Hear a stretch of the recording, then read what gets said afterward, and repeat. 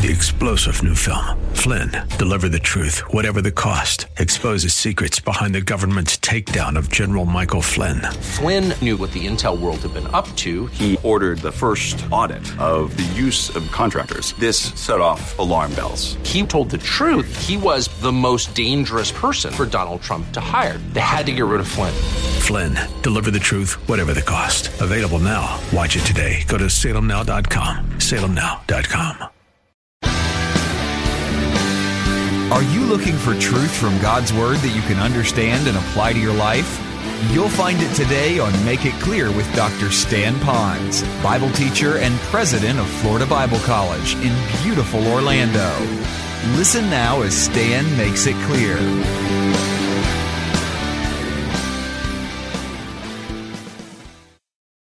God has led me to teach on this series to equip you to glorify God through the biblical means of getting, guarding, and giving your money. I want you to glorify the Lord through the biblical means, not the way you think you should do it. I want to make sure that it's from Scripture. Now, the way you think you should do it may very well be in agreement with Scripture. Then we'll celebrate it. If it's not, then we have to repent, which means to change our thinking, okay, and get back into what Scripture has to say here.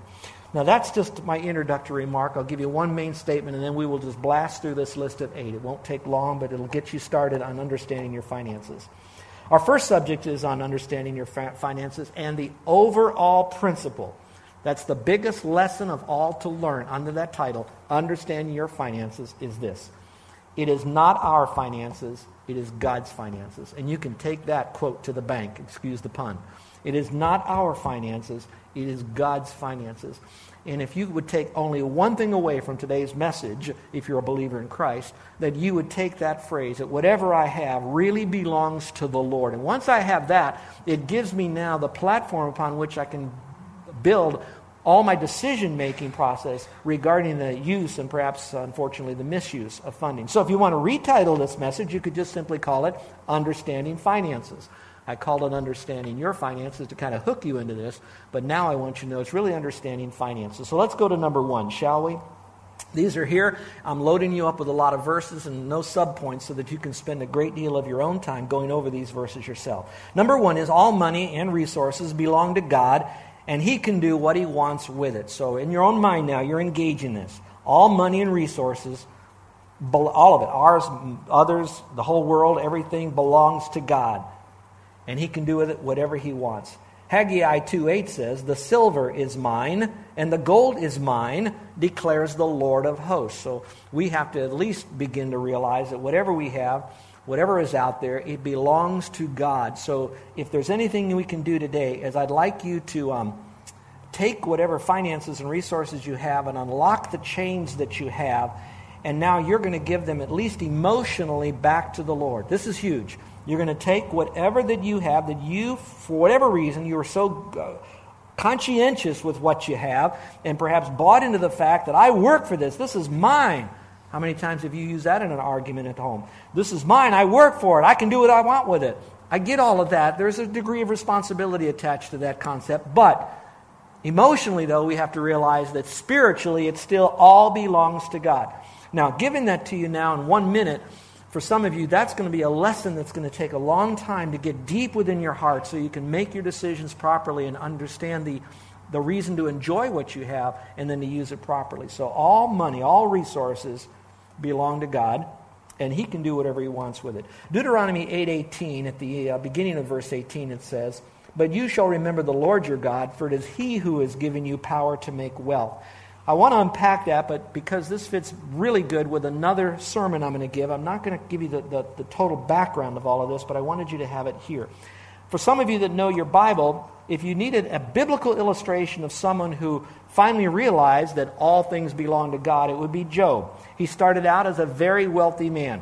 He had flocks, he had herds, he had a large family. In my opinion, he had plenty of wealth. In addition to that, I believe if he had all of that, with all the flocks and herds, he had to have a lot of land. So we would say that Job was a very wealthy person.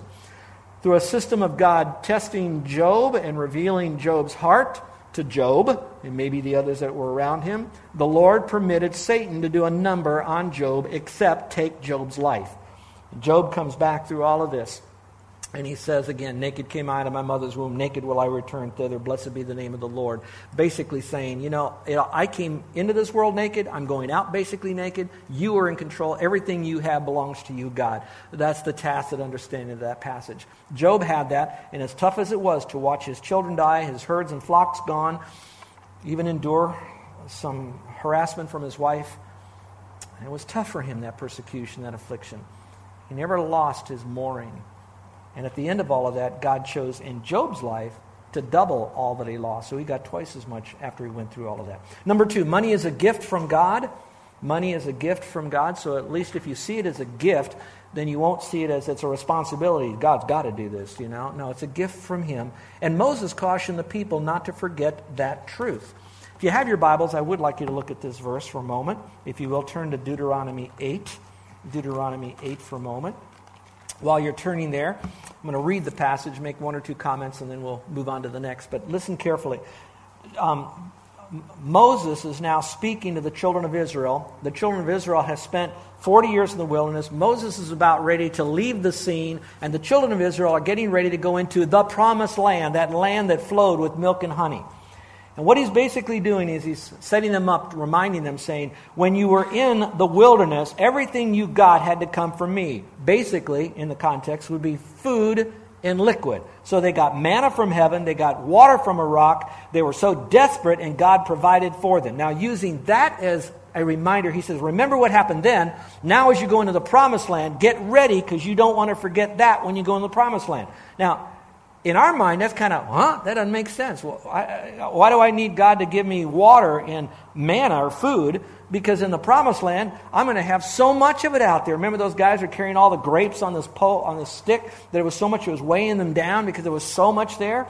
And listen, I don't have to worry about it. God took care of us there. He doesn't have to take care of us here. Look, this land's got it all. That being said, this is where we are now in Deuteronomy chapter 8, beginning at verse 11. Moses says, beware that you do not forget the Lord your God by not keeping his commandments and his ordinances and his statutes, which I am commanding you today. Which means that when you get into the promised land, how easy it is to forget what the Lord has done for you in the past, because you have all of this. Now, stay with me. In order for them not to forget what the Lord has done in the past, what they need to do in the promised land is remember that they still have a responsibility to obey a God to whom they're going to be accountable for everything that they have. Now, that's a lesson to me, that even in my prosperity, I need to remember, I need to be keeping his word, centering down on God, intimate with the Lord, moment by moment with him. Everything is about God, even in all this prosperity, because if I don't do that, I will forget God and I will become a worldly mind view. Okay? So let's go back to the passage. So then he says in verse 12, otherwise, when you have eaten and are satisfied in the promised land, and if you built good houses and lived in them, which sounds like all of us here in Hawaii, and when your herds and your flocks are multiplying, and your silver and gold multiply, and all that you have multiplies, that means whatever you went in with, you hardly had anything, but when you got there, it just kind of exploded in growth, then your heart will become proud, which is at the root of not keeping his word and forgetting the Lord. You'll become proud. You'll forget the Lord your God, who brought you out from the land of Egypt, out of the house of slavery. Kind of really hits them over the head. Remember what Egypt was like? Kind of, because I know you're kind of older now. You're really young then, because all your dads and moms died in the wilderness. And out of the house of slavery, remember that. Your parents were in slavery, and you were enslaved with your parents. Remember these things. And then verse 15, he said, he led you through the great and terrible wilderness, reminding them how bad it was. And then he says, with its fiery serpents and scorpions. Let's pause for a moment. I have not met very many women today who don't shriek when they see a scorpion. I remember when I was recording in South Florida, I was married less than a year, and we were in the recording studio. I was 19 at the time. We got married young. We were pure, no problem there. We got married young. Not advising that you all do that. But anyway, I got a call during the recording session, and Carol saying, come on. She's screaming, what? You got to come home right now. So I went to the group that was recording with me, a message that was heard anyway. So I got home, and Carol, my sweet wife of 21, see, when you're 19, if you marry up to someone like that, they're the mature ones. So anyway, you go into this thing, and Carol is standing on a chair, and she's pointing down here, and she's saying, look at that, let's go. And I got a chance to be, super Stan, all right? I'm saying all of that sometimes we have to remember those horrible yesterdays while we're living in the glorious todays. So it goes on to say here, in the thirsty ground where there was no water. Now here's what you want to underline. He brought water for you.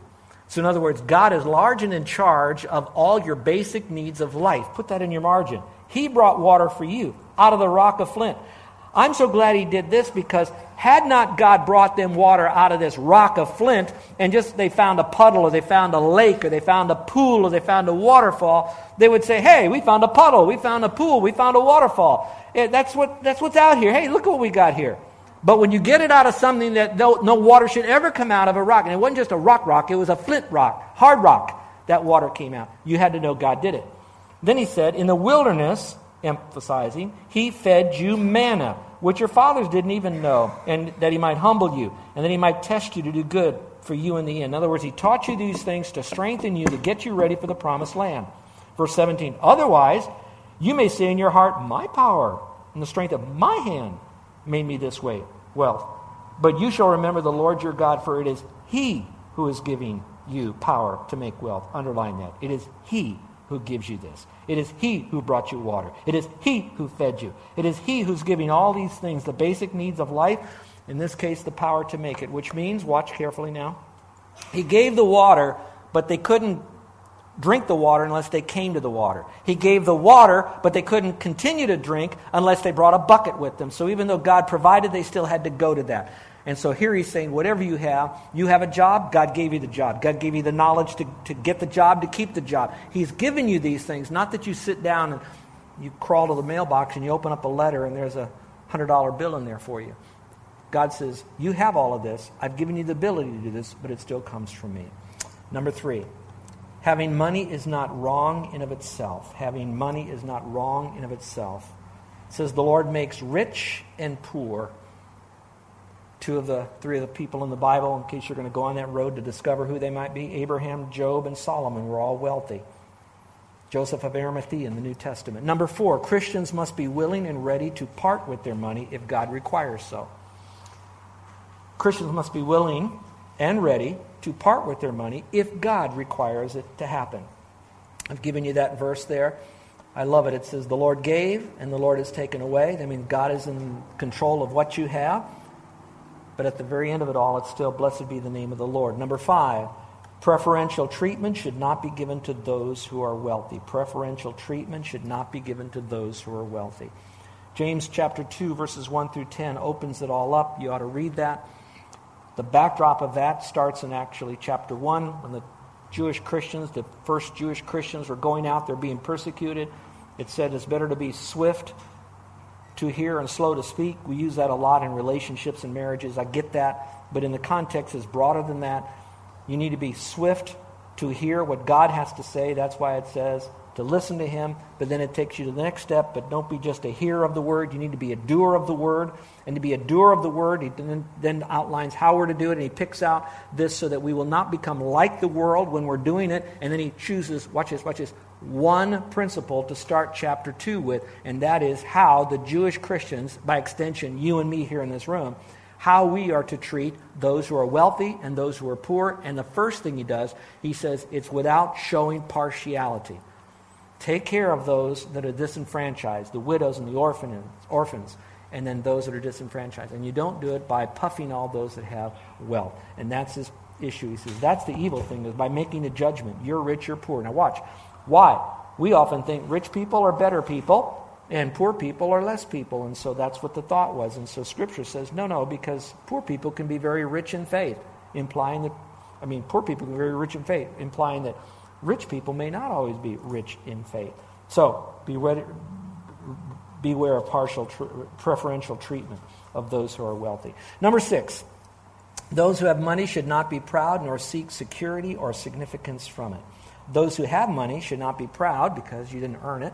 You did earn it, but God gave you the ability to do all of that, but it's all of him. Nor seek security. That means, in other words, don't count on that money always being there. I'm reminded of Proverbs 23, 4 and 5. You can write it down, look at it later. It talks about money that sometimes if we desire all of this, it can get wings and fly away. It reminds me of the Monopoly card when you play Monopoly about this guy with the mustache and he shows you the money that's got wings on it and it's flying away. It reminds me of that. So it means that you have it, God gave it to you, God can take it away, so don't look at your security merely being in your money. And then the other thought of that is the fact that we don't get our significance from it. It doesn't make us any more important. Sometimes those that have less money are more important by their character than by their cash. Number 7, money must not be loved. And that means selfishly hoarded. If you read the newspaper this last week, there was a hoarder on the mainland. This hoarder had so much stuff in their house that on the second floor, the floor gave way because of all the junk on the second floor and unfortunately killed the hoarder. I'm speaking to you of the person who was in God's mind before they were ever born, was given life, made choices, however that happened to become a hoarder, it is, and they lost their life. And so we have to be very careful about loving stuff and not the Lord, and indulgently spend it. Number 8, the last point. Money and resources are to be used to help others. Money and resources are to be used to help others. We're going to talk about that a little bit later on. This passage that I gave to you is kind of a dramatic first church illustration of it. When the church got started, that meant that these people are new believers in a culture with a lot of Jewish people, that when that was happening, Gentiles too, but mostly Jewish people, when that was happening, we noticed that these people then were dead to their Jewish families, which means they had no family for help, resources, or passing down cash because they're new Christians. They often would lose their job. They would be marginalized in the community, so there was those that were struggling. Unless they came in as a believer, or as an unbeliever, became a believer, and they already had money, and they didn't lose that money because they had to give it back, they then were there with property, and they then said, okay, our job now is to help others so that the church would become strong with the, watch this, basic needs of life. It wasn't socialism, it wasn't communism, it was just taking care of one another. Realizing that this money doesn't belong to me, I had it, I got saved, now God wants me to use it, so I'm going to use it to help other people. And we're going to talk a little bit more about that in the giving part, which is many weeks down the road. But just to let you know that this is a part of it. So, I hope that today that you understand the seriousness of what we have has come from the Lord, that we have to give an account of it, that what it is, it belongs to the Lord. It's not wrong to preach or speak on this, and that we need to lean into it for our own particular growth. Next week, here's what I'm going to speak on, under God's mind on money, so if you have anybody you want them to come, this would be a good message. What I want to do is I want to answer the tension between two basic concepts. The first one is ambition versus laziness. How ambitious should we be? And what about laziness? I'm going to bring those two together because all that's a part of acquiring funds. Obviously, if you're not going to steal it, but how do we do it? How ambitious should we be to get out there and really get her done for getting more money? And then what about laziness? Because there are some people that do have a propensity to be lazy. The other tension is going to be between greed and then contentment.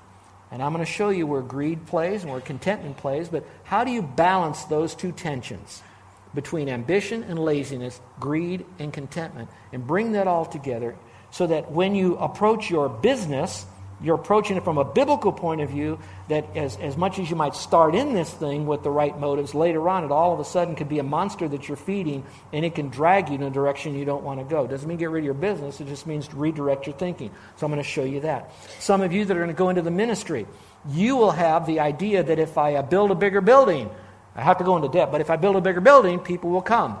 Is that perhaps a little bit of over-ambition?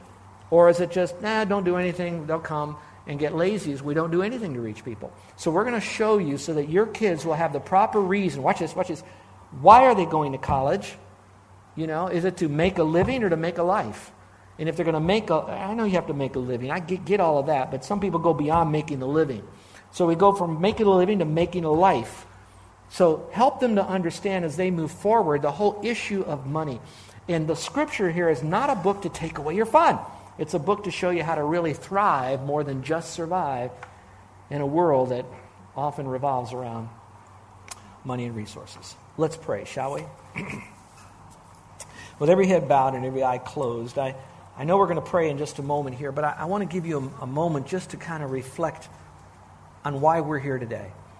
If you go out of here just learning more principles of money and knowing that all of a sudden Scripture speaks to that, and you even in your mind say, I do need to engage in this, But if you haven't trusted Christ as your Savior, all the good teaching on money is for naught, because when you die, you'll spend eternity separated from God if you don't trust Him as your Savior.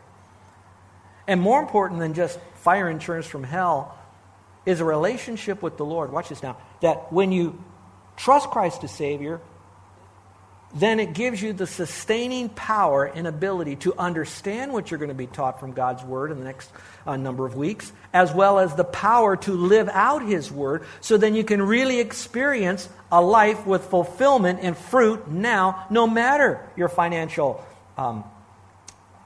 profit and loss statement is. Because your heart is right, and you're handling your resources in a way that shows that you believe with all of your heart they're His resources and not yours.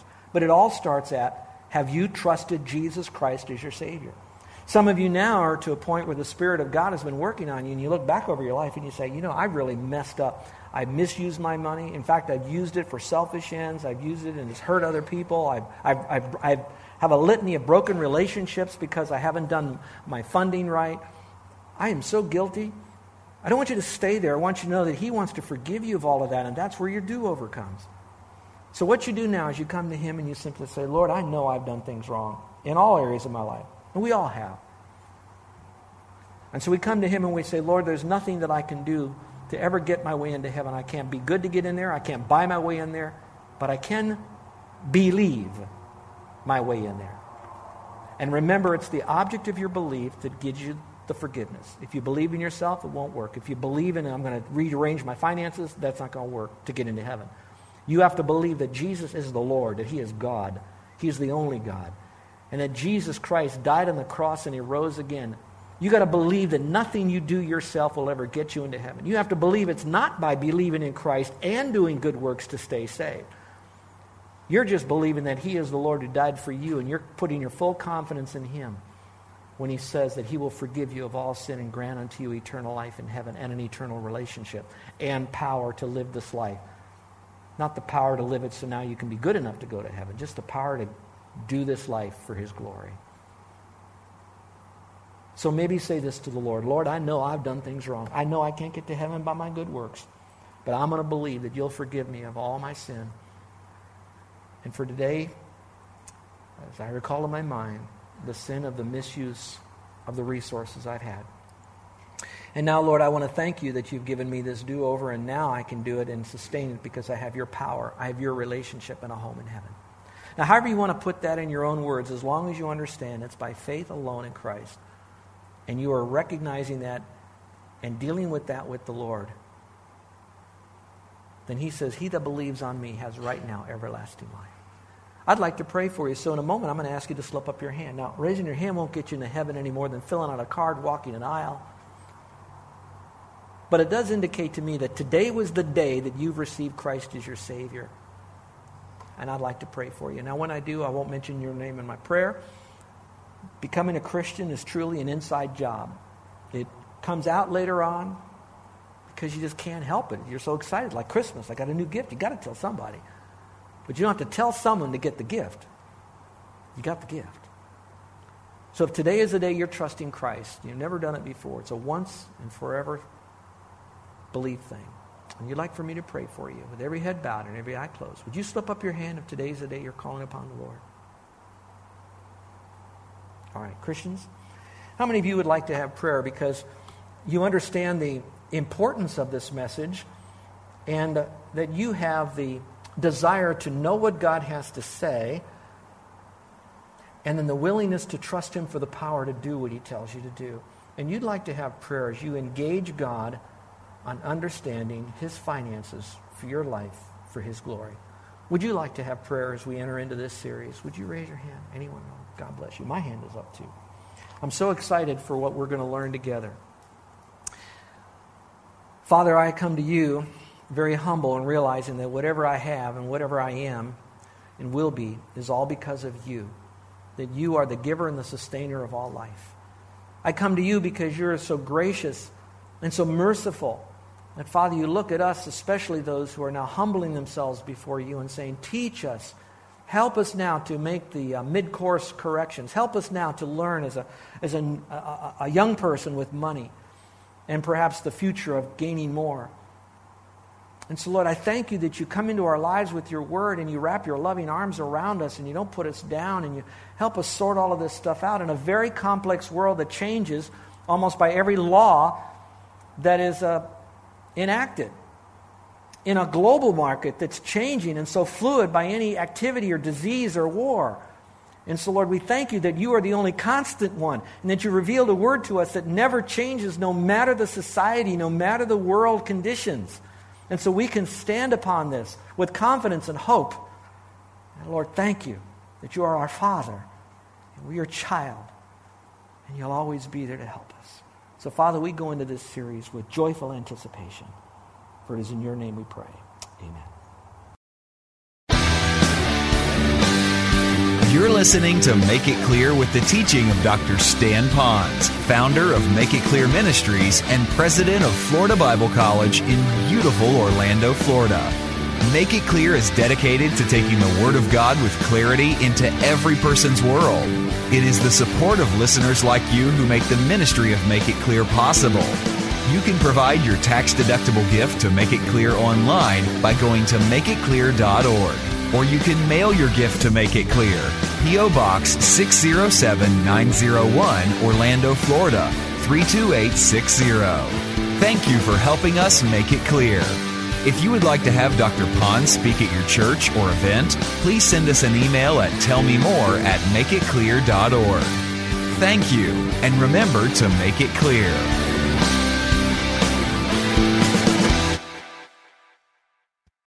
Three-star General Michael J. Flynn, head of the Pentagon Intelligence Agency, knew all the government's dirty secrets. He was one of the most respected generals in the military. Flynn knew what the intel world had been up to. He understood its funding. He ordered the first audit of the use of contractors. This set off alarm bells. The explosive new documentary, Flynn, Deliver the Truth, Whatever the Cost, uncovers the facts behind this scandal. Flynn told the truth. He was the most dangerous person for Donald Trump to hire. I find out the worst enemy that I'm going to face in my life is right here in America. They took my assessment and they wanted me to change it. And I was like, I'm not changing it. They had to get rid of Flynn. With in-depth interviews, archival footage, and never-before-seen personal records of the man behind the headlines. I just felt like I was drowning. Flynn, Deliver the Truth, Whatever the Cost. Available now. Watch it today. Go to salemnow.com. salemnow.com.